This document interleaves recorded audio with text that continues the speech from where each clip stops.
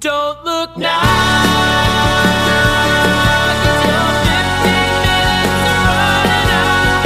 See that good God is headed to say, don't look now, fire's out.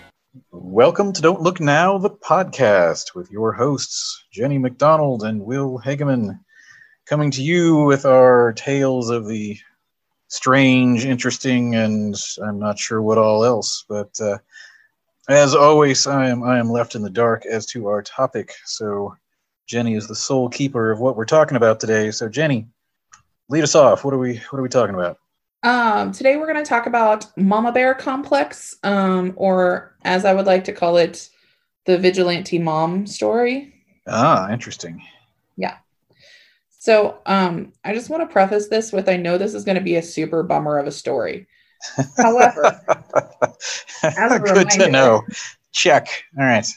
As a reminder, I'm a dark damn person apparently who is interested in trauma and how it affects everything. So Alrighty.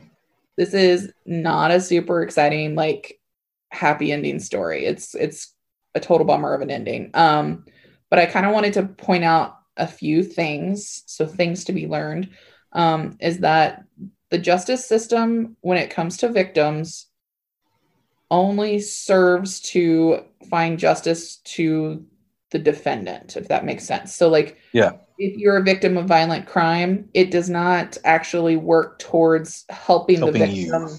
work through that trauma. Yep.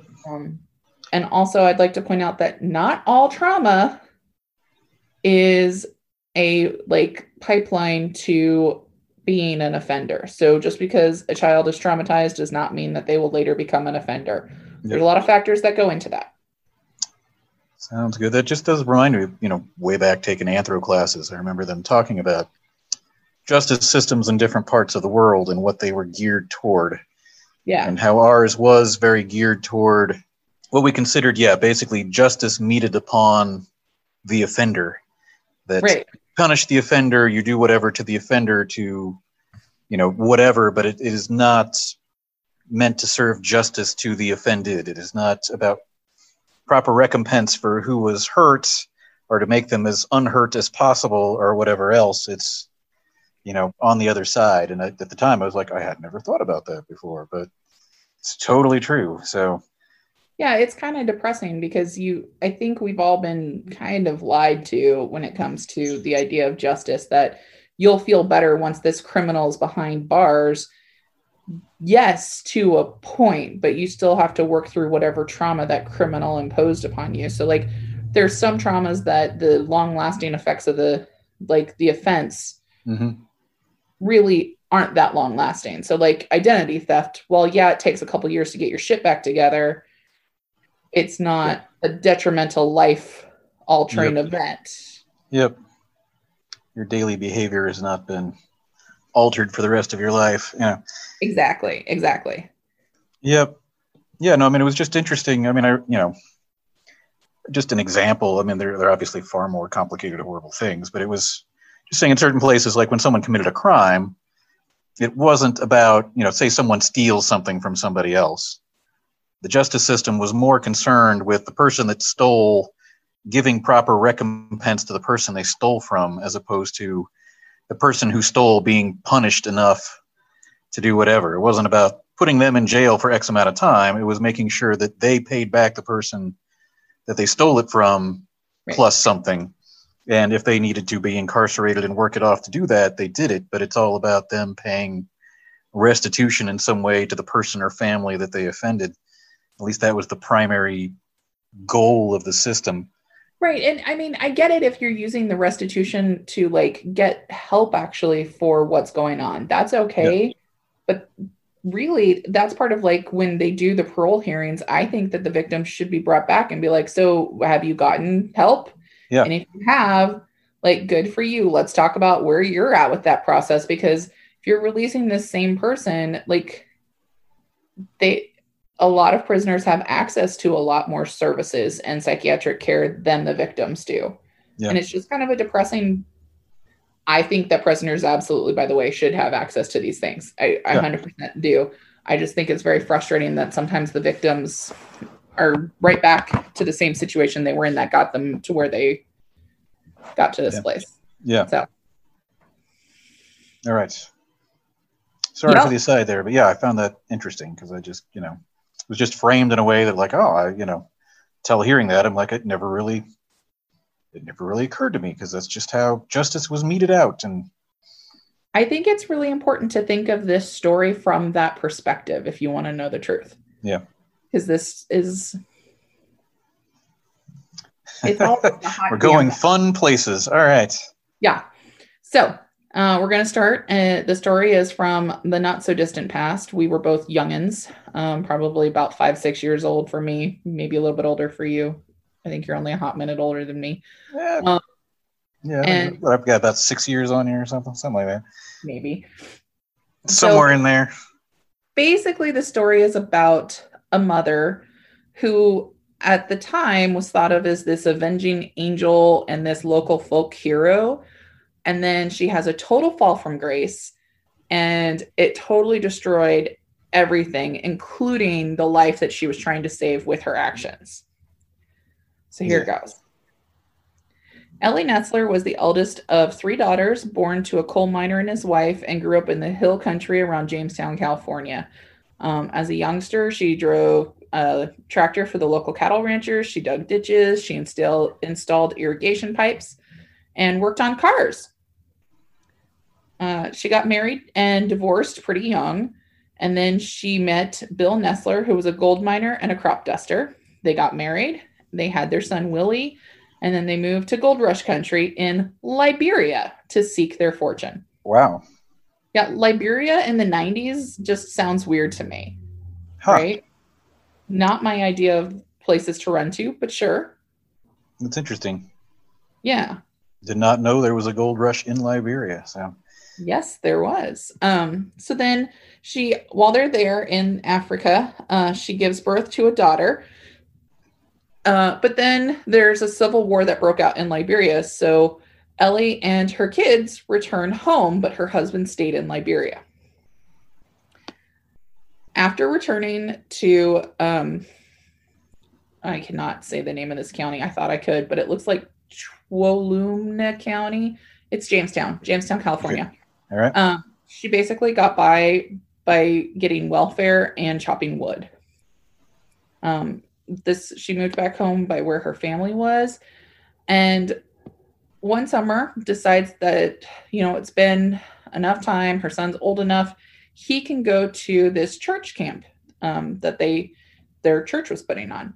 So she sends him to this summer camp, and then the young boy Willie starts acting really strange after he comes back from summer camp, and he's just really not acting like himself. He's, starting to act out, and it's very confusing to the family.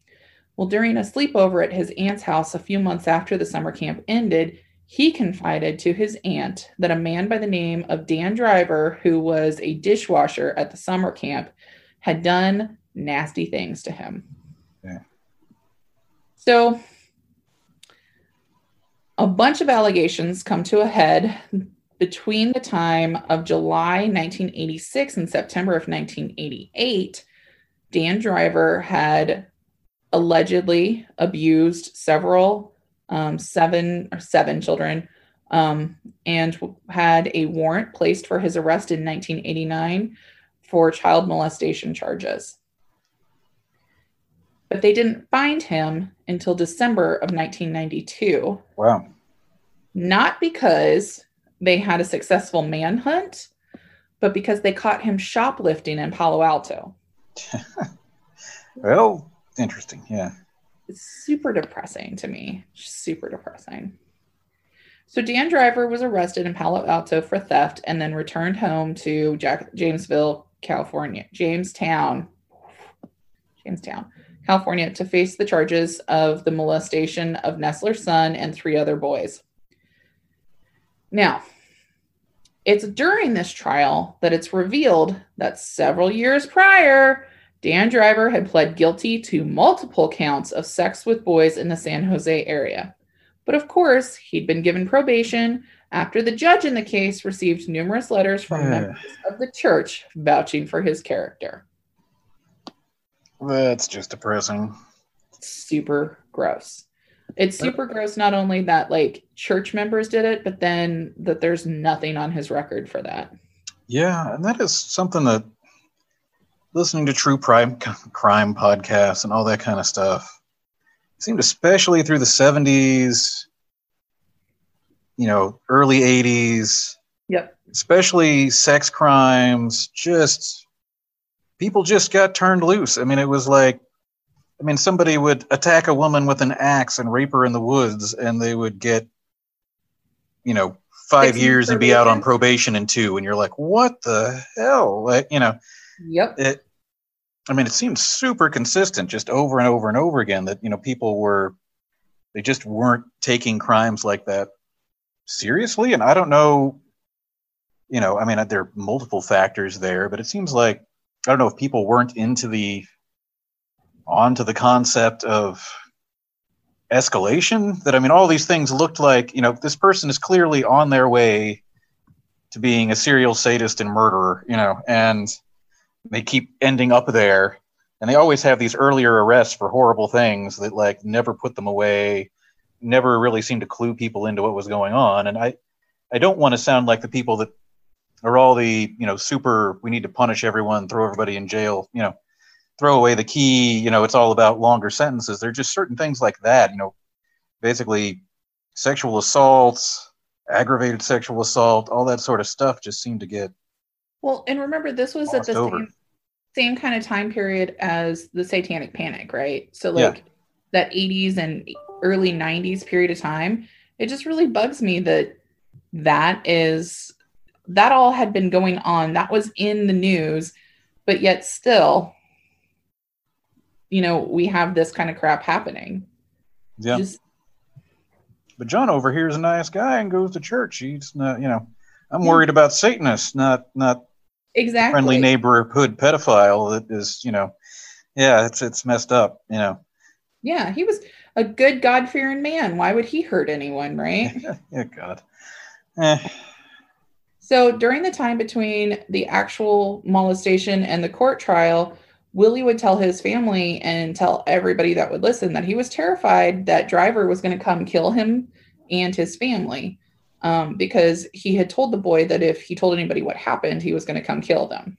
And, he like held that against him, that I'm going to kill your mother, I'm going to kill you. The little boy just started having nightmares. He was having problems in school. He was really depressed.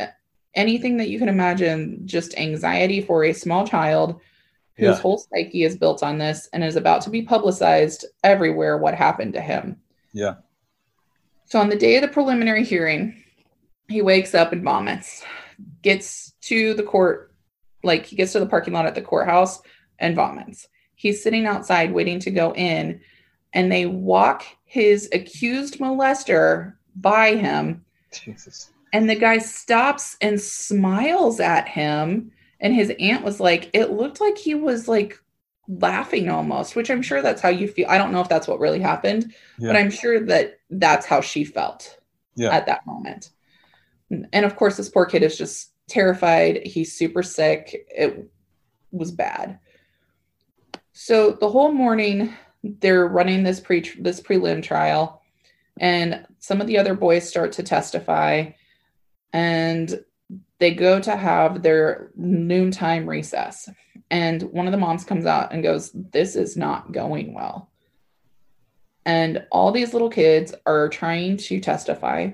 All the parents are super anxious. The kids are all terrified because they're terrified this guy's going to get off and then kill everybody for telling people. Mm-hmm. And the parents are convinced that this guy is going to walk because they kept like asking the kids questions. And then if the kids didn't answer the way that they wanted them to, it looked really bad. So like, they'd be like, well, where did he touch you? And the kids are embarrassed and they're scared and they're in a room full of people they don't know talking about very embarrassing things with this guy staring them down. Yeah. So they would answer, but they maybe wouldn't answer as fully as they would if it had been just them and like the judge, for instance. And so Ellie Nestler is getting super like anxious about this. Honest to Pete, I totally get that. She's like, this guy's going to walk and our kids are not doing well. So right after lunch, her son's supposed to testify and he's getting worse. Like this poor kid just can't stop throwing up. He's shaking. He's refusing to go in. And mom just kind of looks at him and she's like, I am not putting my goddamn kid through this. So she walks out to her car, gets a gun, walks back into the courtroom and shoots Dan Driver 5 times in the head and in the neck. So yeah, he dies and her kid doesn't have to testify, which is great, kind of. So the immediate reaction, of course, is total support. The public is like, yep, this child molester's dead. We're so glad to hear this. Flowers flooded her jail where she was being held. People paid for her legal defense, and people really truly believed that justice had been served. And remember, we're talking about the West, so it's kind of like frontier justice had been served. And the community was like, what jury would convict a mother from protecting her son from testifying against his molester? And like people made bumper stickers, there were t-shirts, they had signs, and they protested in support of her outside of the jail. So she becomes this total folk hero, this whole legend, and people just really supported her. And one of the articles I read said that there were 3 elements that appealed to the whole world: a sympathetic defendant, a dramatic setting, and the picturesque historical context. So basically, you have this mom who looks like this wholesome, sweet person protecting her child. You have this really dramatic courtroom, and then it's in this Wild West style town, is how they described it. I doubt that's what this town is like, but that's how it's described.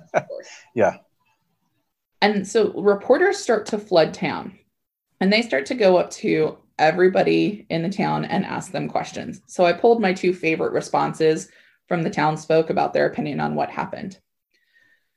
So one reporter goes up to a man who he identifies as Whiskers because he has a large whiskered beard and asks him what his opinion on Ellie is. And his response is, if she had one of these, and then pulls out a foot-long revolver, she wouldn't have wasted all that ammunition. Very, very, very frontier style. Yeah. And then another one says, we have to hold a trial for Nestler by law, so we'll find her innocent, and then we'll build a statue of her on the courthouse lawn. Like, they just really believed her. They were super supportive of what she had done. And one of the tactics that they used at the trial was to make her look like this innocent avenging angel. So like when Casey Anthony went to trial for her murdering her daughter, I don't know if you know, they put her in this like really demure clothing. Oh yeah. Really conservative, no makeup, hair pulled back. Like, so it's kind of a show for the court. It's one of the tactics that they do for women in court, especially. Same thing for like a gangbuster. You don't go in wearing low slung jeans and a wife beater. You go in wearing a suit.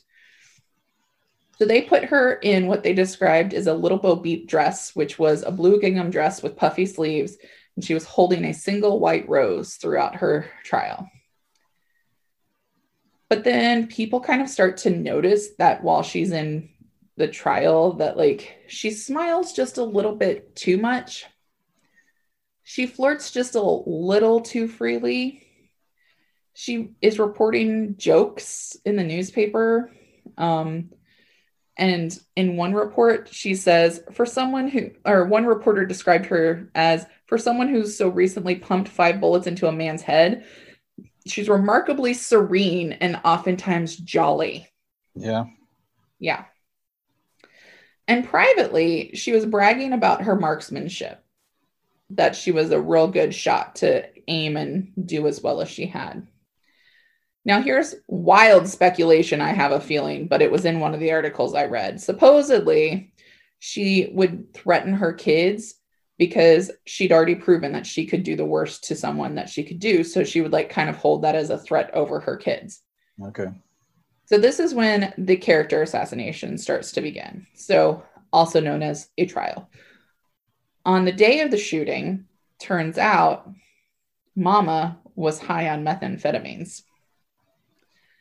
She also had a previous record of boosting cars when she was 18. So suddenly the court had created two people. Yeah. We had Ellie, the avenging angel, and Ellie, the strung out druggy vigilante. So she entered a plea of not guilty by reason of temporary insanity. However, she was found guilty and sentenced to 10 years in prison. After serving 4 years of her 10-year sentence, she was released from prison. Unfortunately, her family's troubles were far from over. Okay. So, poor Willie. During a 1999 Oprah show follow-up on the story, it was revealed that Willie was sent away to boot camps throughout his teenage years. He needed a lot of help and he needed a lot of support, but they really couldn't help him with her in jail and not having the means financially to assist him. She said she always regretted the pain she caused her kids, and in hindsight, she wouldn't have done it. And then in 2001, Ellie was arrested for selling and possessing meth. So she pleads guilty. The following year, she was sentenced to 6 more years in prison. While she's serving her time, 23-year-old Willie was having some problems with the law. In 2004, he stomped a man to death in a fit of rage and ended up getting sent to jail for 28 years for murder in the first degree. In June of 2006, Ellie was unable to visit Willie in prison because she was in the final stages of a long battle with breast cancer. And she ended up dying in December 26th of 2008. So her daughter, that was born in Liberia, was just 23 years old when she buried her mother. And she says that her older brother was not allowed to leave prison for the funeral. He did ask for leave, but it was denied. And on this episode of Oprah, of course, you know, they were on all the talk shows. I just want to point this out. They were on, Okay. you know, Maury, they were on Oprah, but the Oprah article was particularly fascinating because they went back years later to see the family. So Oprah says, y'all suffered because your mom, in an act of rage in the courtroom, didn't want to see that molester go free again. Any mother or father watching can understand what that rage feels like. Very dramatic, very Oprah. Mm-hmm. Since Ellie and Willie have been in prison for most of Rebecca's life, she hasn't really ever been able to move forward. So she says it's been really hard to move on and have a normal life. She says, I'll catch myself laughing with family. I'll sit back and I'll be like, you know, Mom and Willie should really be here with me in this moment. They should be able to laugh with me and have this moment too. She was somewhat lucky in that she had the support of her loved ones who took her in while Mom was in prison. She's living a pretty normal life, got married and had kids, but it's milestones like her wedding that she really misses them because like her brother wasn't able to walk her down the aisle. Her mom wasn't at her graduation. You know, these big milestones in your life, to have people that important in your life missing is pretty hard. Yeah. And she speculates wildly that she doesn't think her brother would be in prison today if it wasn't for her mom shooting the guy, Dan Davis. She said, you know, he even tells me he's over the molestation. What really hurt him was that Mom was in jail. So in October of 2008, she gets to go visit her brother for the first time in 2 years with the Oprah show. And she says she's really nervous about seeing him because it's really hard to say goodbye to her best friend every time that they leave. She said, Mom was my best friend, but once she died, Willie really stepped up into that role, which makes me so sad. Yeah. Anyhow, she got to meet with her brother for 2.5 hours with a legal correspondent from NBC, but no cameras were allowed inside the prison. And the legal correspondent said that, like, most of the time that they're interviewing people in prison, prisoners, like, really blame other people, or they're angry, or they talk about their innocence. And this guy didn't do any of that. He was just really, like, sincere, really introspective, really thoughtful about things and about what led him to ending up in the place that he was at. And they asked him, you know, you have this scar with your life, nothing's going to fix that, but have you moved on? And he's like, yeah, you know, I think I moved on. the thing that really hurt was losing all the people that I cared about, which, Yeah. anyhow, apparently the brother and sister are still very close. They write letters to each other every single day. And they said when you talk to him, it's just really clear that his family is the most important thing to him. Apparently, even though he's claimed that he's moved past the molestation, he will mention his pretty girlfriends from prison. And the legal correspondent thinks that there's that's like that machismo to try to get past it, to be like, Yeah. hey, I'm not that guy. I have all these lovely people that love me. But he also wants to not be that kid. And that was really hard for him growing up because, you know, he didn't want to testify because he didn't want people to know what had happened to him. Then his mom goes and shoots a guy so he doesn't have to testify. But then, of course, like, it's all over the papers anyway, because they want to know why she shot him. So it was very traumatic in that aspect. So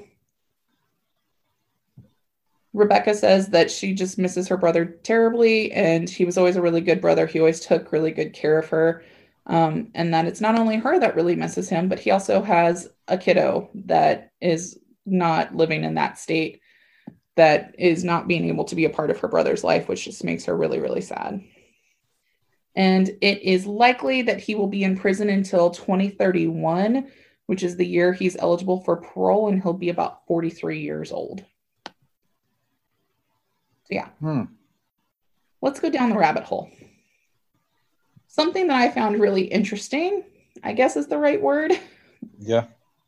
Ellie, in the course of methamphetamine haze, I guess, decided that it would be a good idea to take part in a pool on her verdict of her own trial with the reporters. Hopefully she bet on a not guilty plea. Just, you know, it's a little depressing if you're betting on your own guilt, but yeah. They didn't say specifically what she did, but yeah, that's just really twisted. Also, there's a particularly disturbing 90s, like, made for TV movie about the whole situation. There's a lot of famous people in it, but not famous people that you would like know. Yeah. They're like people that are like that mom in that one movie that you watch, or like that lady that was in that. All the TV character show. Actors that you see all the time but don't know the names of, kind of stuff. Yeah. So like her lawyer is this guy that's in a ton of movies, and you see him in every movie. But I swear to God, I could not tell you a single movie that he was in that you would know. Like, I tried looking up so that I could tell you, and there was nothing obvious to me. But I know that there's a movie that it would be very obvious to everybody if I could think of, like, I can't. Sorry. Yeah. But also, these are like the 90s people. So, yeah. Anyhow. So yeah, there's this really bad movie. It's called Judgment Day, the Ellie Netzler story. And let me tell you what, I watched it because it's on YouTube and it's for free. And if that's the way the trial really went, drugs or no drugs, I would have shot that asshole too. Yeah. Because the trial was not going well. The backstory was bleak. They made the parents out to be psychos. So like they made mom out to be this super hyper vigilant person who had never let her kids be around strangers before, and that it was the kids' fault that they had been molested. Like, it was bad. And they had a psychologist say that Driver wasn't a bad guy, and that psychologically it's not likely he would reoffend, even though he was there. He already reoffended. Yeah, right.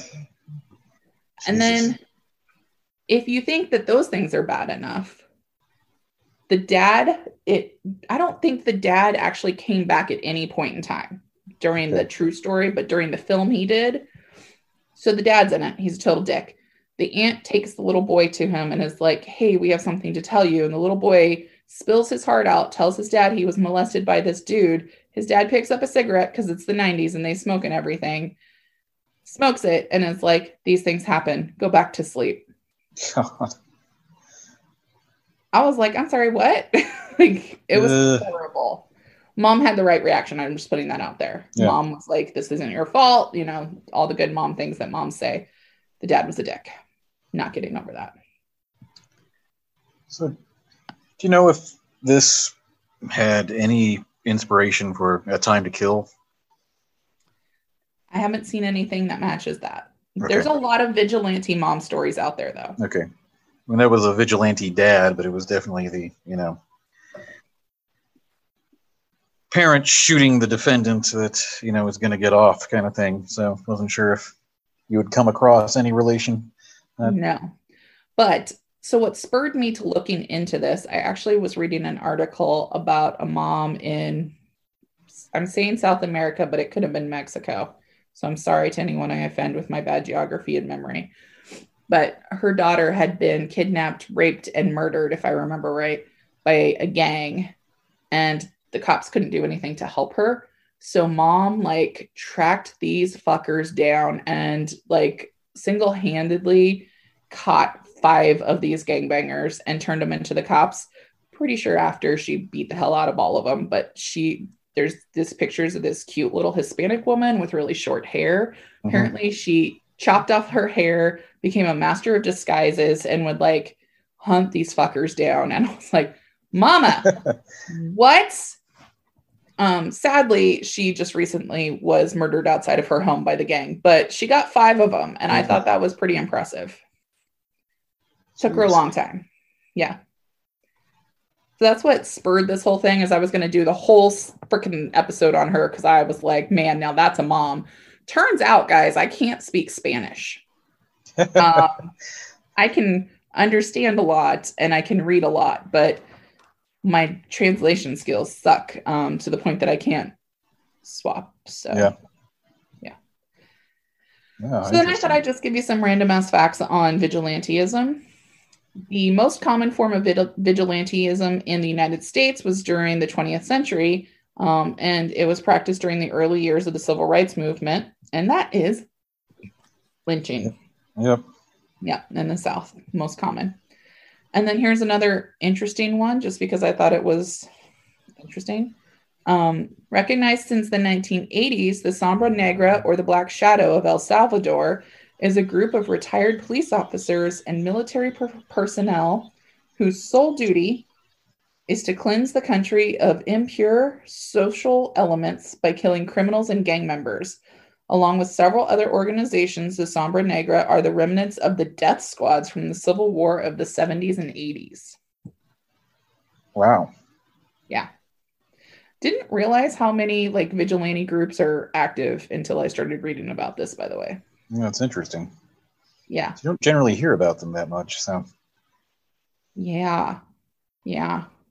So I gave you a real bummer of a story. I thought maybe we could say something nice since this was terrible. So you got something to bring this back up, or are we just, I don't really have anything to bring this back up. I guess my big point of excitement is just, the year is coming to an end. We're getting closer to maybe having a light at the end of the tunnel with this vaccine. Whether or not people believe in the vaccine, I keep reminding people, don't rain on healthcare providers' parades right now. The people that work at hospitals are very stressed out, and this is literally the moment of hope that is sustaining them through the rest of this wave right now. So you may not believe in the vaccine. That's fine. Please don't shit on other people's joy right now. That's all I'm asking. Yeah. Seems like a reasonable request. Yeah. But that is my joy, is the vaccine is here. It's being rolled out. People are feeling hope, and that's never a bad thing for people to feel hope. So yep, we could use some for sure. Yeah. What about, do you have anything exciting to tell us? Did you find the Jingle Bell Rock? I have not found the Jingle Bell Rock. This is the first time I've actually looked for the Jingle Bell Rock. So for those that are not from the Manhattan area, we have this big annual search for the Jingle Bell Rock, or sometimes multiple Jingle Bell Rocks, which is basically a rock with some bells painted on it that is hidden somewhere in the general vicinity of Manhattan and the surrounding environs, that it's put together by local businesses, and I guess you get cash and prizes if you find this, and they start reading clues on the radio at the beginning of December. And it's gotten this far and no one has found it.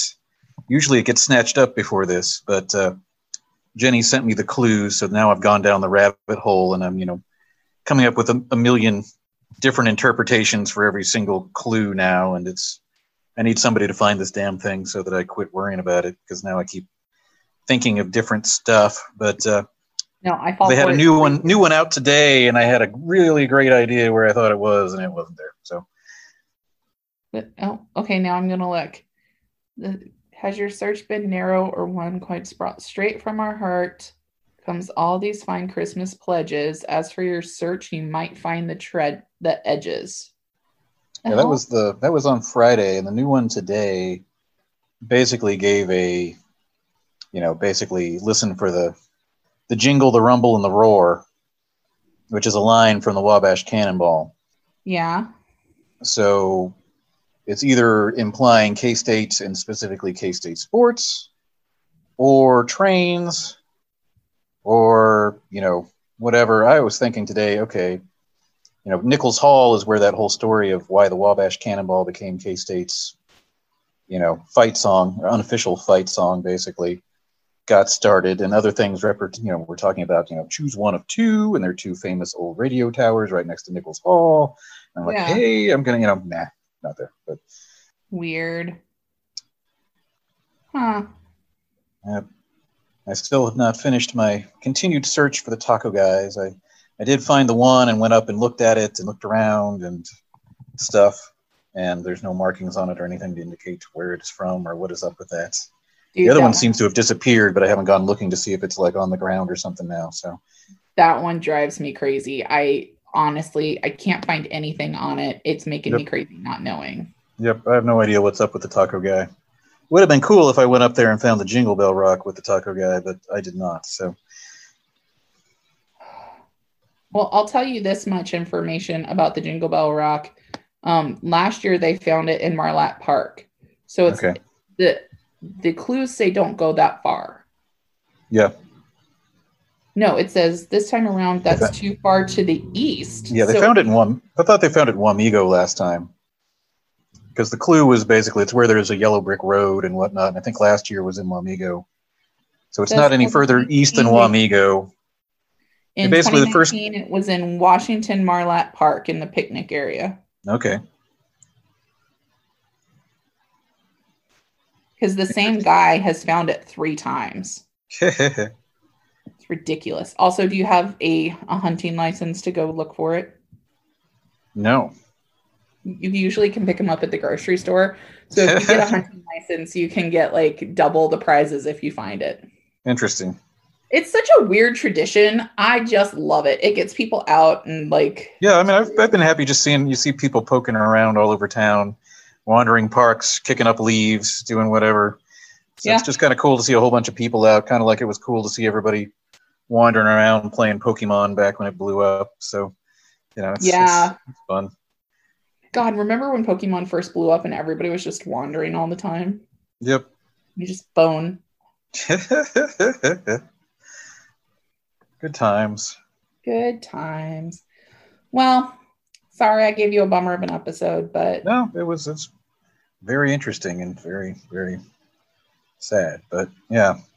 It is sad, but it is just totally explains how, what in the moment seemed like a good idea to help stop a lot of pain spurred a different kind of situation. Yeah. And that usually there is more going on behind some things than someone just, Oh, for sure. Whenever you got vigilante justice and someone randomly decides to off somebody else, it's never straightforward. There's got to be some trauma or something behind that person making them willing to just randomly shoot somebody. And, right. It's always a mess. So, well, boo. Yep. Yeah. Well, all right. Well, thank you for the story this week. And as always, everybody, check out our Facebook page. Write us at don'tlooknow19@gmail.com. Like, subscribe, review. Check out Hollow State Audio, who do our intro and outro music. And as always, thank you very much. And we'll catch you next week. Bye. Bye-bye, all.